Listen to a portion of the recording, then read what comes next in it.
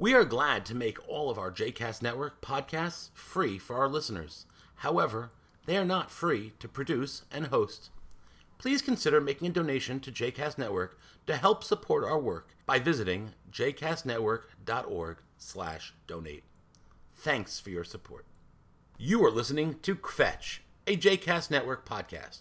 For information about other JCast Network podcasts and blogs, please visit jcastnetwork.org. Look, I don't mean to kvetch, but Perm's next week, so what did you expect? I don't want to do the same kvetch I've kvetched about Perm every year. I either kvetch about the false frivolity, which is really, I know, my favorite topic, or Hamantaschen, another of my favorite topics. But this time I want to talk about something else. I guess it's connected to the false frivolity, but I want to talk about kids. Purim is a holiday for children. That's what it's meant to be. It's meant to be a holiday for children. And I'm okay with that. I have no kvetch there. But let's let it be a holiday for children. Now, you could say Pesach is also supposed to be a holiday for children because, you're supposed to make sure the children can ask questions.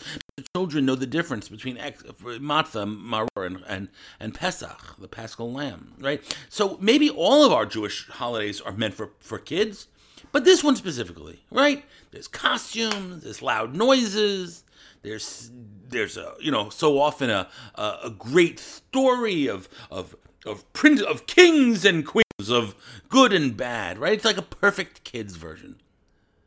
But just for kids doesn't mean we have to be kids. Please, people, please, let's remember that Purim is for kids. That doesn't mean that you are intended to act like a child. You don't need to wear a costume. A costume is for kids. I see parents who spend months and months and months thinking about their family Purim costume. Costumes are for kids. That's what it's for. And this holiday is for kids. Let's remember who this holiday is for. Celebrate. Encourage your children to celebrate. But let's not become those children.